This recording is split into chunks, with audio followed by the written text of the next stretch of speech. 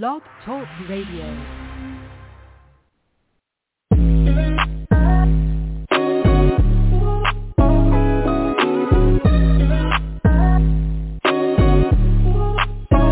Welcome to the College2Pro.com NFL Draft Blast, the audio alternative for fans and NFL personnel to know NFL draft prospects. Join host Bo Marchionte as he brings the next generation of tomorrow's NFL stars to you today. No more than the name.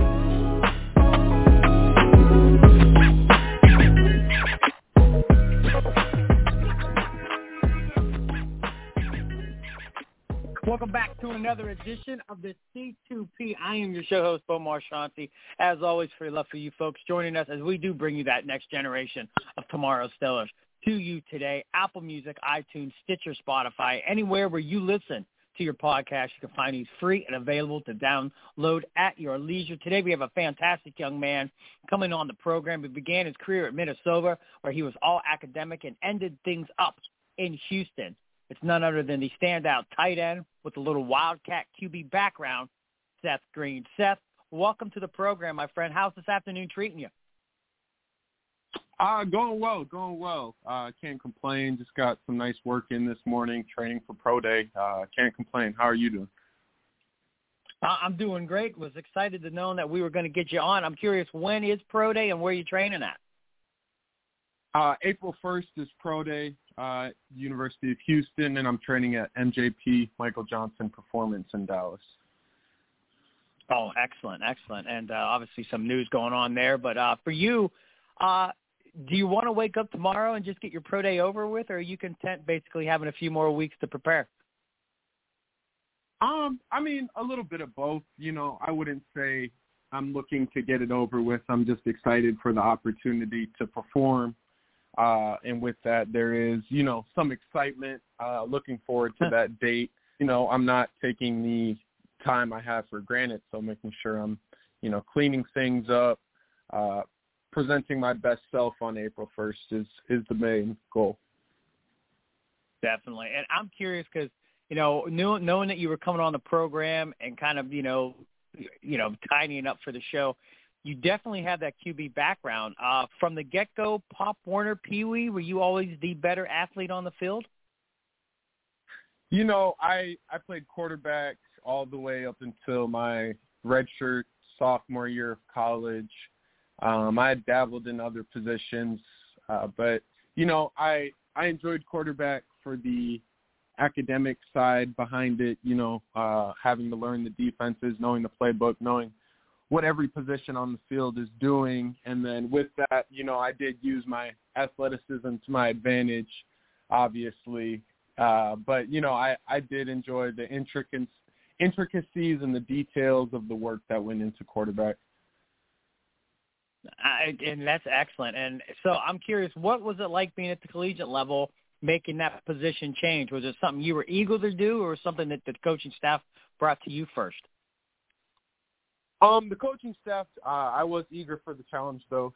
I took it full stride and just looked at it as an opportunity to, grow and be the best player possible. I knew that being a past quarterback would help me through the position change. So with that, I used all my strengths and then found my weaknesses to, from that point, find out how I could become a top-tier player. Nice. Once again, Seth Green here on the C2P breaking down what this young man brings to the table. Now, this is totally joking. You might do it on Pro Day, but with that QB background, will you tell the scouts that are in attendance that, hey, if you want me to sling a little bit, I'm more than happy to show you the cannon? You know what? If they ask me to, I'd gladly do it. I still got it a little bit, but obviously looking, I feel like am wanting to make my entrance into the NFL as a tight end. But at the end of the day, it's whatever position or job I have to do for the team to get on that 53-man roster and help the team be successful. I have no complaints with anything. right? That's the final goal, Seth. No matter where you go on draft weekend, what round, priority free agent, nonetheless, as long as you're in camp and then when those cuts call, you remain on the thing. That is the most important thing. Now, you, in my opinion, this goes for all tight ends that come on the program or any tight end going through this draft progress. I think you guys are the most scrutinized position that there is. If you have 11 catches, then you can't catch. You can only block. If you have 111 catches, then you can't block. You're just a reception guy. What's this ordeal? I shouldn't call it an ordeal, but what's this process do you need to prove to these scouts that where you think that they want to know that they don't see at this point? I think at Minnesota I had a great career and did a lot of everything, and I was excited to finish my career at Houston where I was allowed to sort of hone in on those tight end skills, like you said, whether that be route running from a tight end set or blocking, like you said, because it is true that a lot of tight ends get scrutinized one way or another of whichever one they seem to excel at. It somehow means that they're not apt to do the other of the two tasks. So with that, just making sure that, I put on film this year that I am willing to be physical and block and can make catches, tough catches and explosive plays. So with that, just letting them see it in person and see that it can translate to the next level, whether that is blocking or being a pass catcher. Excellent. Well said. And this is your show. We always like to give you as much love as possible. If we throw you in that film room, what do you think those hallmark home run abilities are, Seth? I like to say that the things that are going to pop off the tape where they are going to want to bring you to camp, they are want to get you on that 53-man roster. Right. Well, I'd say first athleticism. Like I said, at Minnesota, I played a lot of everything. So most of that was outside receiver a little bit. That the route running is more receiver-like, and then the physicality of somebody that size and that athletic, I think, is something that is very useful for teams and will add a lot of benefit to wherever I go. Nice. And you mentioned earlier in the program, and I really took notice of this, and this is, I just think, a positive thing of you learning the quarterback position. You kind of mentioned that, you love the position, but you also just wanted to learn the game that was involved with it. I've never had a response like that. I think that speaks to the studious side of you. That's why you're an all academic. With that said, what goes unnoticed? This is your show. I know NFL personnel will listen in at one point. What do they need to know about Seth Green? Film junkie, great teammate, weight room warrior, maybe certain things we still can't see on tape because you weren't allowed to showcase that because of the schematics of the offense. This is your show, Seth. This is your time. What do these teams need to know that they may not know at this point? Right. Well, I think there's a lot of things you don't see, like you said, whether that's, I really do love the process, love the work of all of it.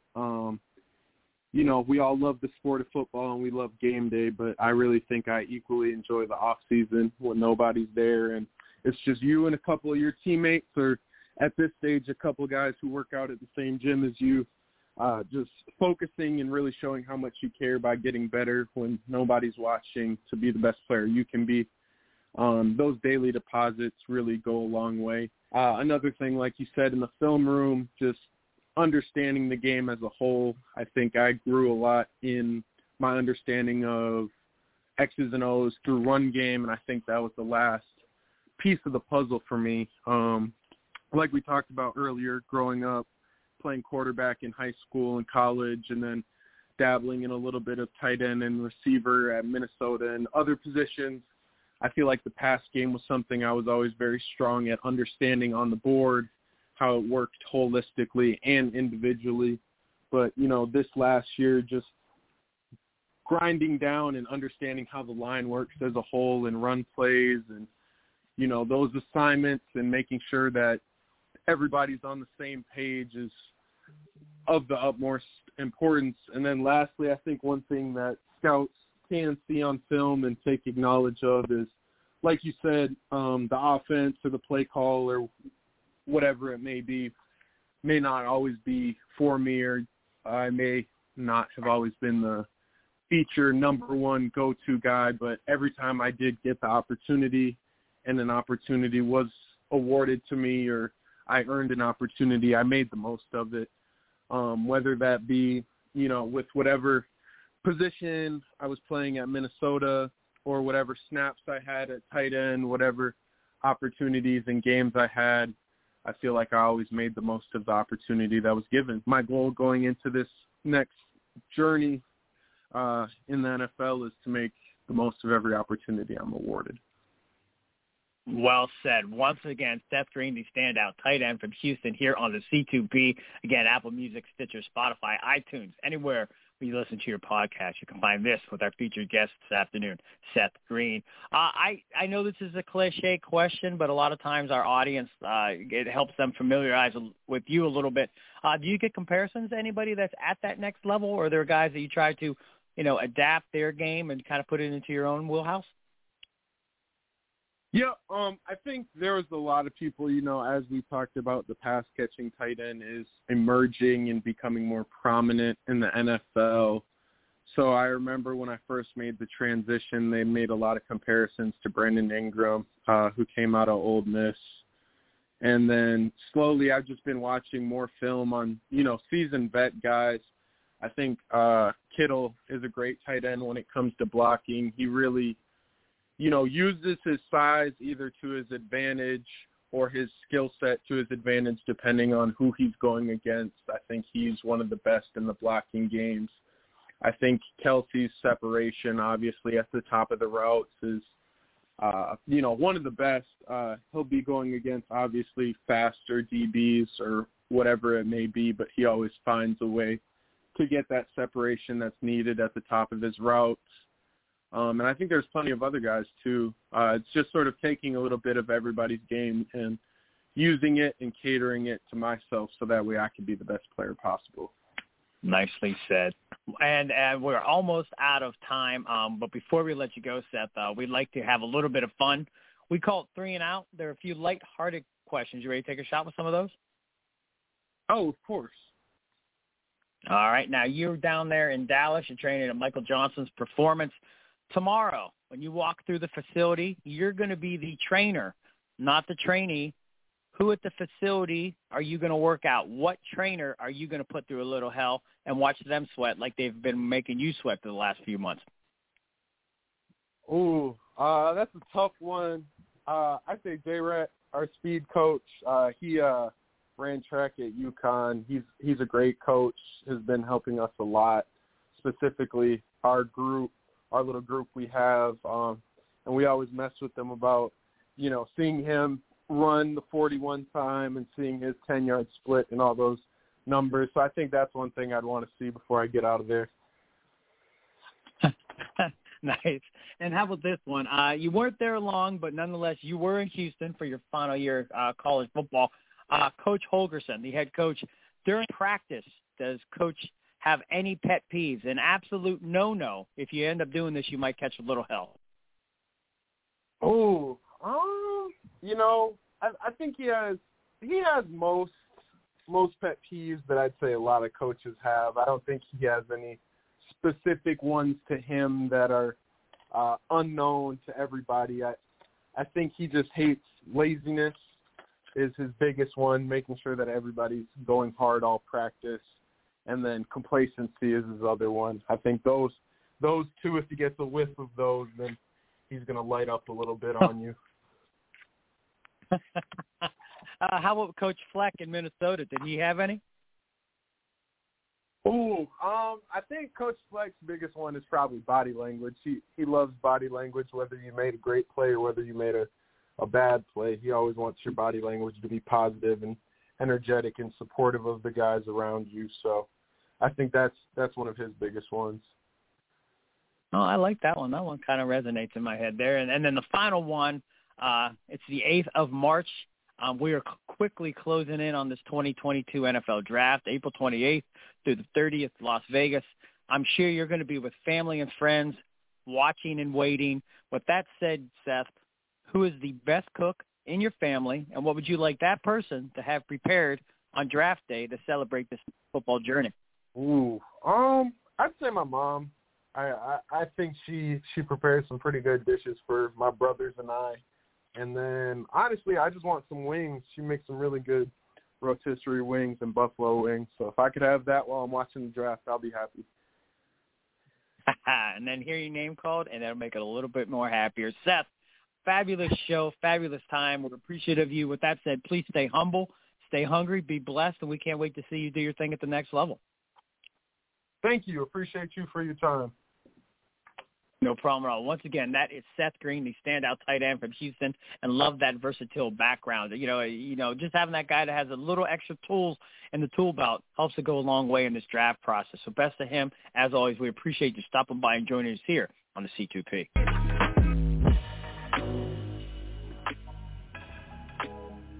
This has been a C2P exclusive.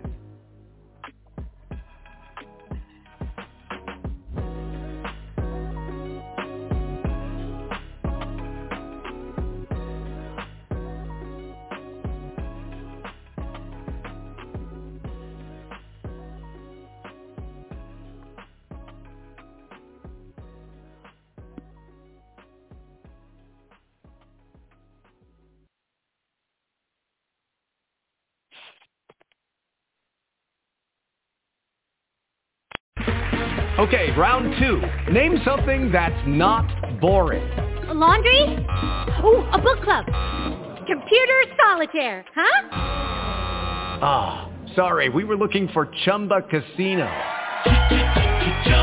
That's right, ChumbaCasino.com has over 100 casino-style games. Join today and play for free for your chance to redeem some serious prizes.